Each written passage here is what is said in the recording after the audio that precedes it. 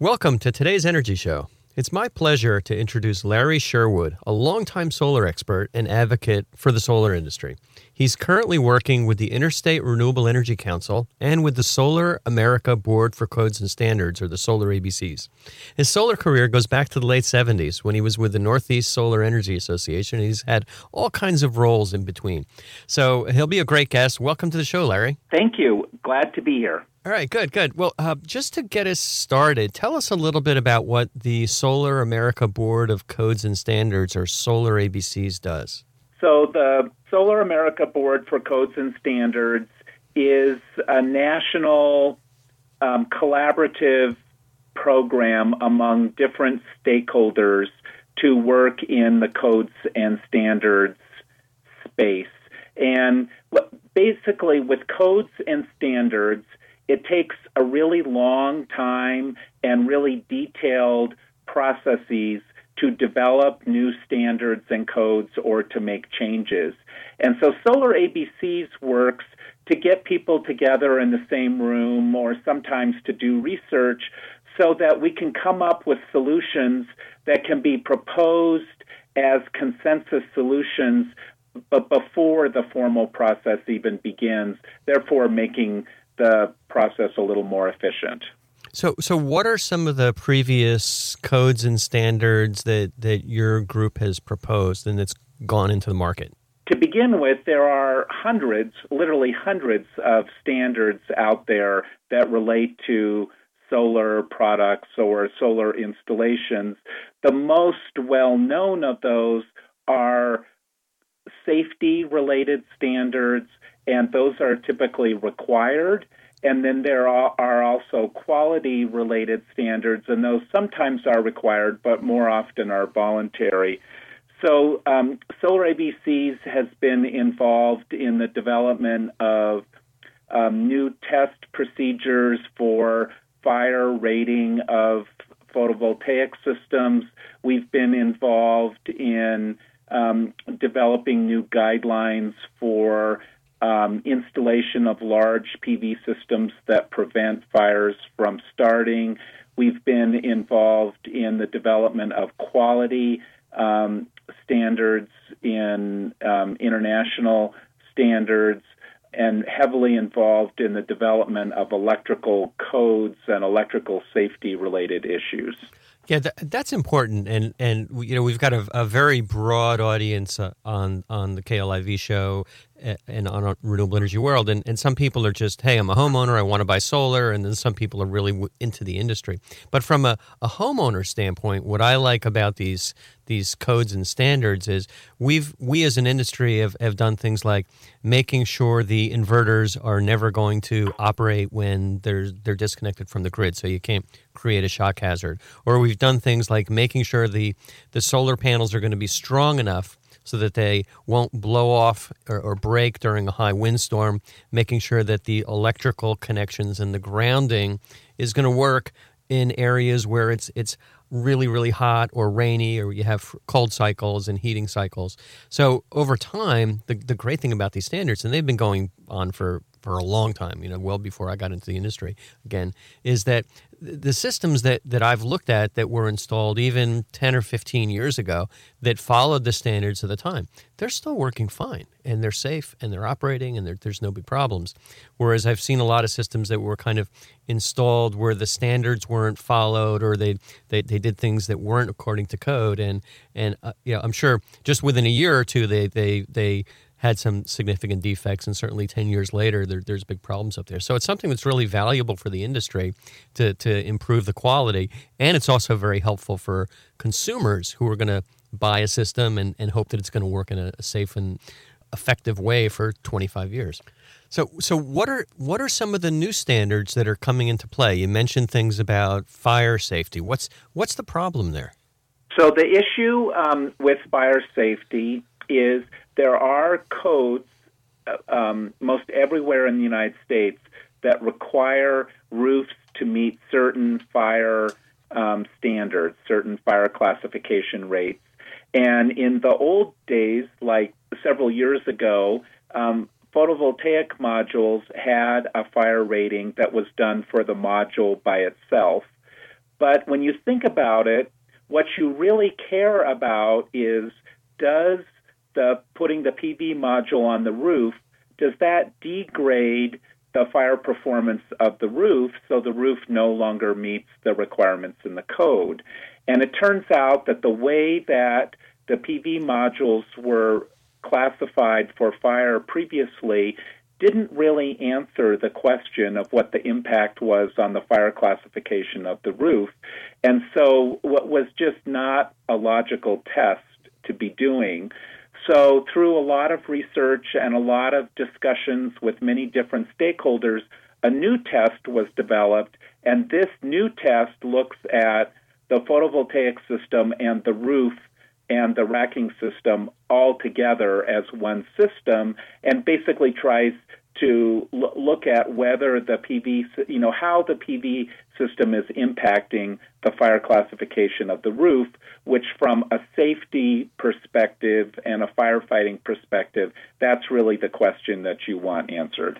Yeah, it's what I like about the process is that we're trying to make sure that these rooftop systems are almost 100% perfect. And I think it's really important to put this whole issue in perspective that there are almost no fires that have been caused, almost none. I'm not aware of anything significant on residential rooftops. There's been a few on commercial, but the solar industry has already done a terrific job of making sure these things are really safe and coming up with more improvements. And now what we're trying to do is just remove that 0.0001% of additional chance that the solar array could create more problems. So that's those are good efforts. Now, what about things like arc fault protection or preventing short circuits that happen on the roof and fires that are actually caused by the solar electronics? Is your group doing anything to help recommend some solutions to those issues? Right. So there are a number of different efforts underway relative to increasing the requirements in standards so that you're assured that a solar system doesn't cause a fire. And one of the issues is arc fault protection. And basically what that involves is putting in a device to prevent a fault, which a fault is like a short circuit that can create a spark. And so if you create a spark, that can create a fire. And so to prevent those from happening. And so there has been language written into the electrical code regarding those, and there have been products developed, and those products now have safety listings. But I think it's important to realize that these issues take time to resolve, and developing a new product and making it work in a way that works well with the solar system takes time. So people have been working on these issues for a long period of time. Yeah, well, that's one. This arc fault protection stuff. That's one that, in my experience, is a tangible, real world problem. And anybody who's done installations with the older string inverter technology, and string inverters is you string 10 solar panels together, and each solar panel puts out, say, 40 volts, and by the time you got 10 together, you got a total of 400 volts, and that allows the inverter and the wiring to operate more efficiently. But as long as the sun's out, you're going to get that 400 volts, and there's nothing that can turn it off. And so the way the old systems were designed is if those two wires, the plus and minus wire, or the plus wire and the ground shorted together, you'd get an arc there, and that arc would keep burning.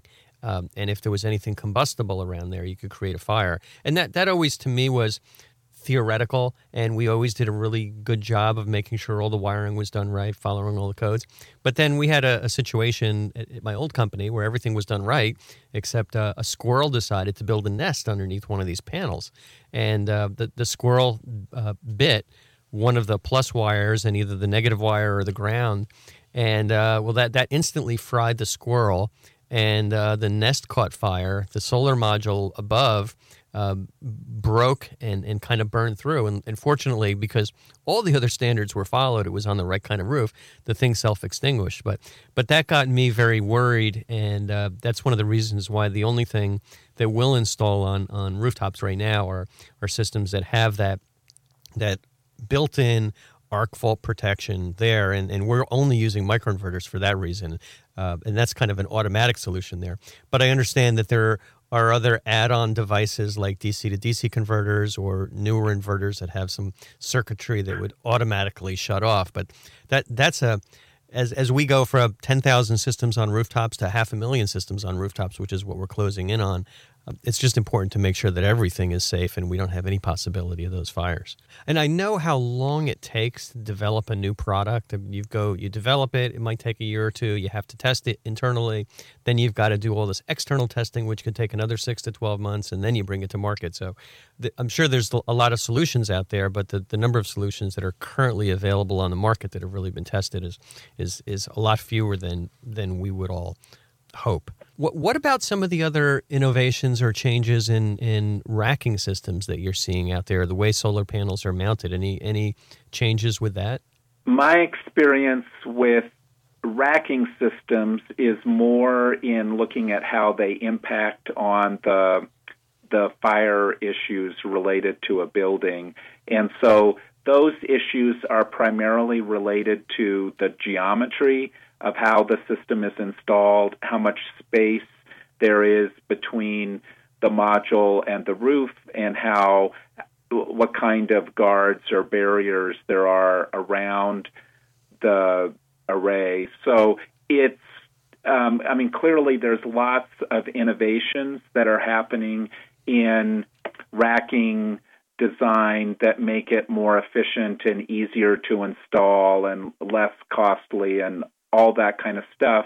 But from a code and standard perspective, really what we care about is just that the overall installation is safe and not having an adverse effect on the fire or other issues related to the building. And I think that's actually a good point about codes and standards is ideally what you want to have are requirements that protect the sort of core issues that you want protected for consumers, but not be so prescriptive that you then stifle innovation in the marketplace, because you want people to come up with new products that are more innovative, that make the installations faster and less expensive, and you want to make sure that the codes and standards aren't standing in the way of allowing those innovations to come to the marketplace. Yeah, well, I've been very familiar with that over the last 10 years or so as far as innovations in mounting systems and racking, and when the pricing of the solar modules went from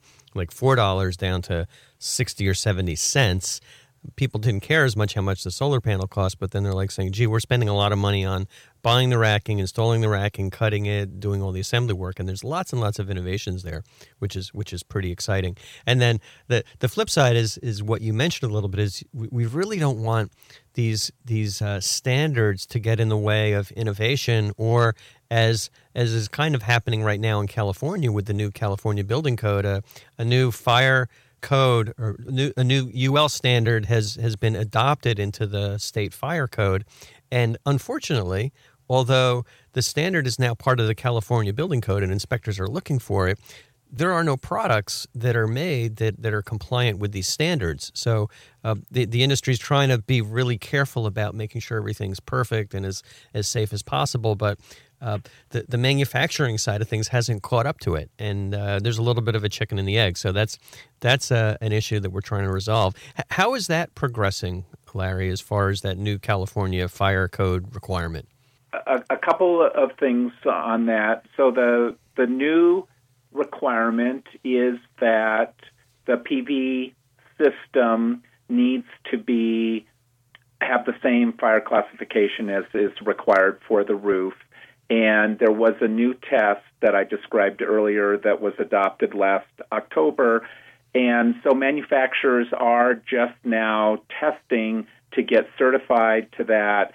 I am now aware of a few at least one or two manufacturers that have now received the fire classification rating to the new standard. So things are moving. I believe that the California Fire Marshal has issued a document that sort of details the issues here and gives guidance to local code officials.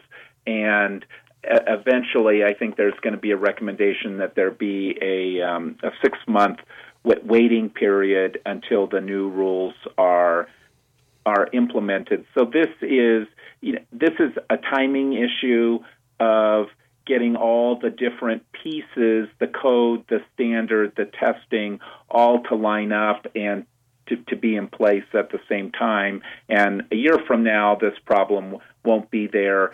But I think the industry is working with the fire marshal to come up with short-term solutions so that people can still install systems just as they have been for the short term. Yeah, I kind of almost thought of it as the avoiding the Valentine's Day massacre. There was a letter sent out by the state fire marshal on Valentine's Day this year, basically saying we're gonna delay the requirement that all local installations be compliant with these new standards because basically nobody can meet the standards. So that was a reprieve.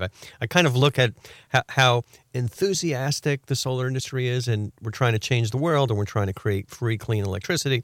In the meantime, we keep shooting ourselves in the foot with well-intentioned efforts, like let's make it safer, but it's now so safe that nobody can do any installations, and that's a challenge. And then we've got the other issue with the tariffs and everything else. So it's sometimes one step forward and two steps backwards, but we're continuing to kind of march ahead. So that's good.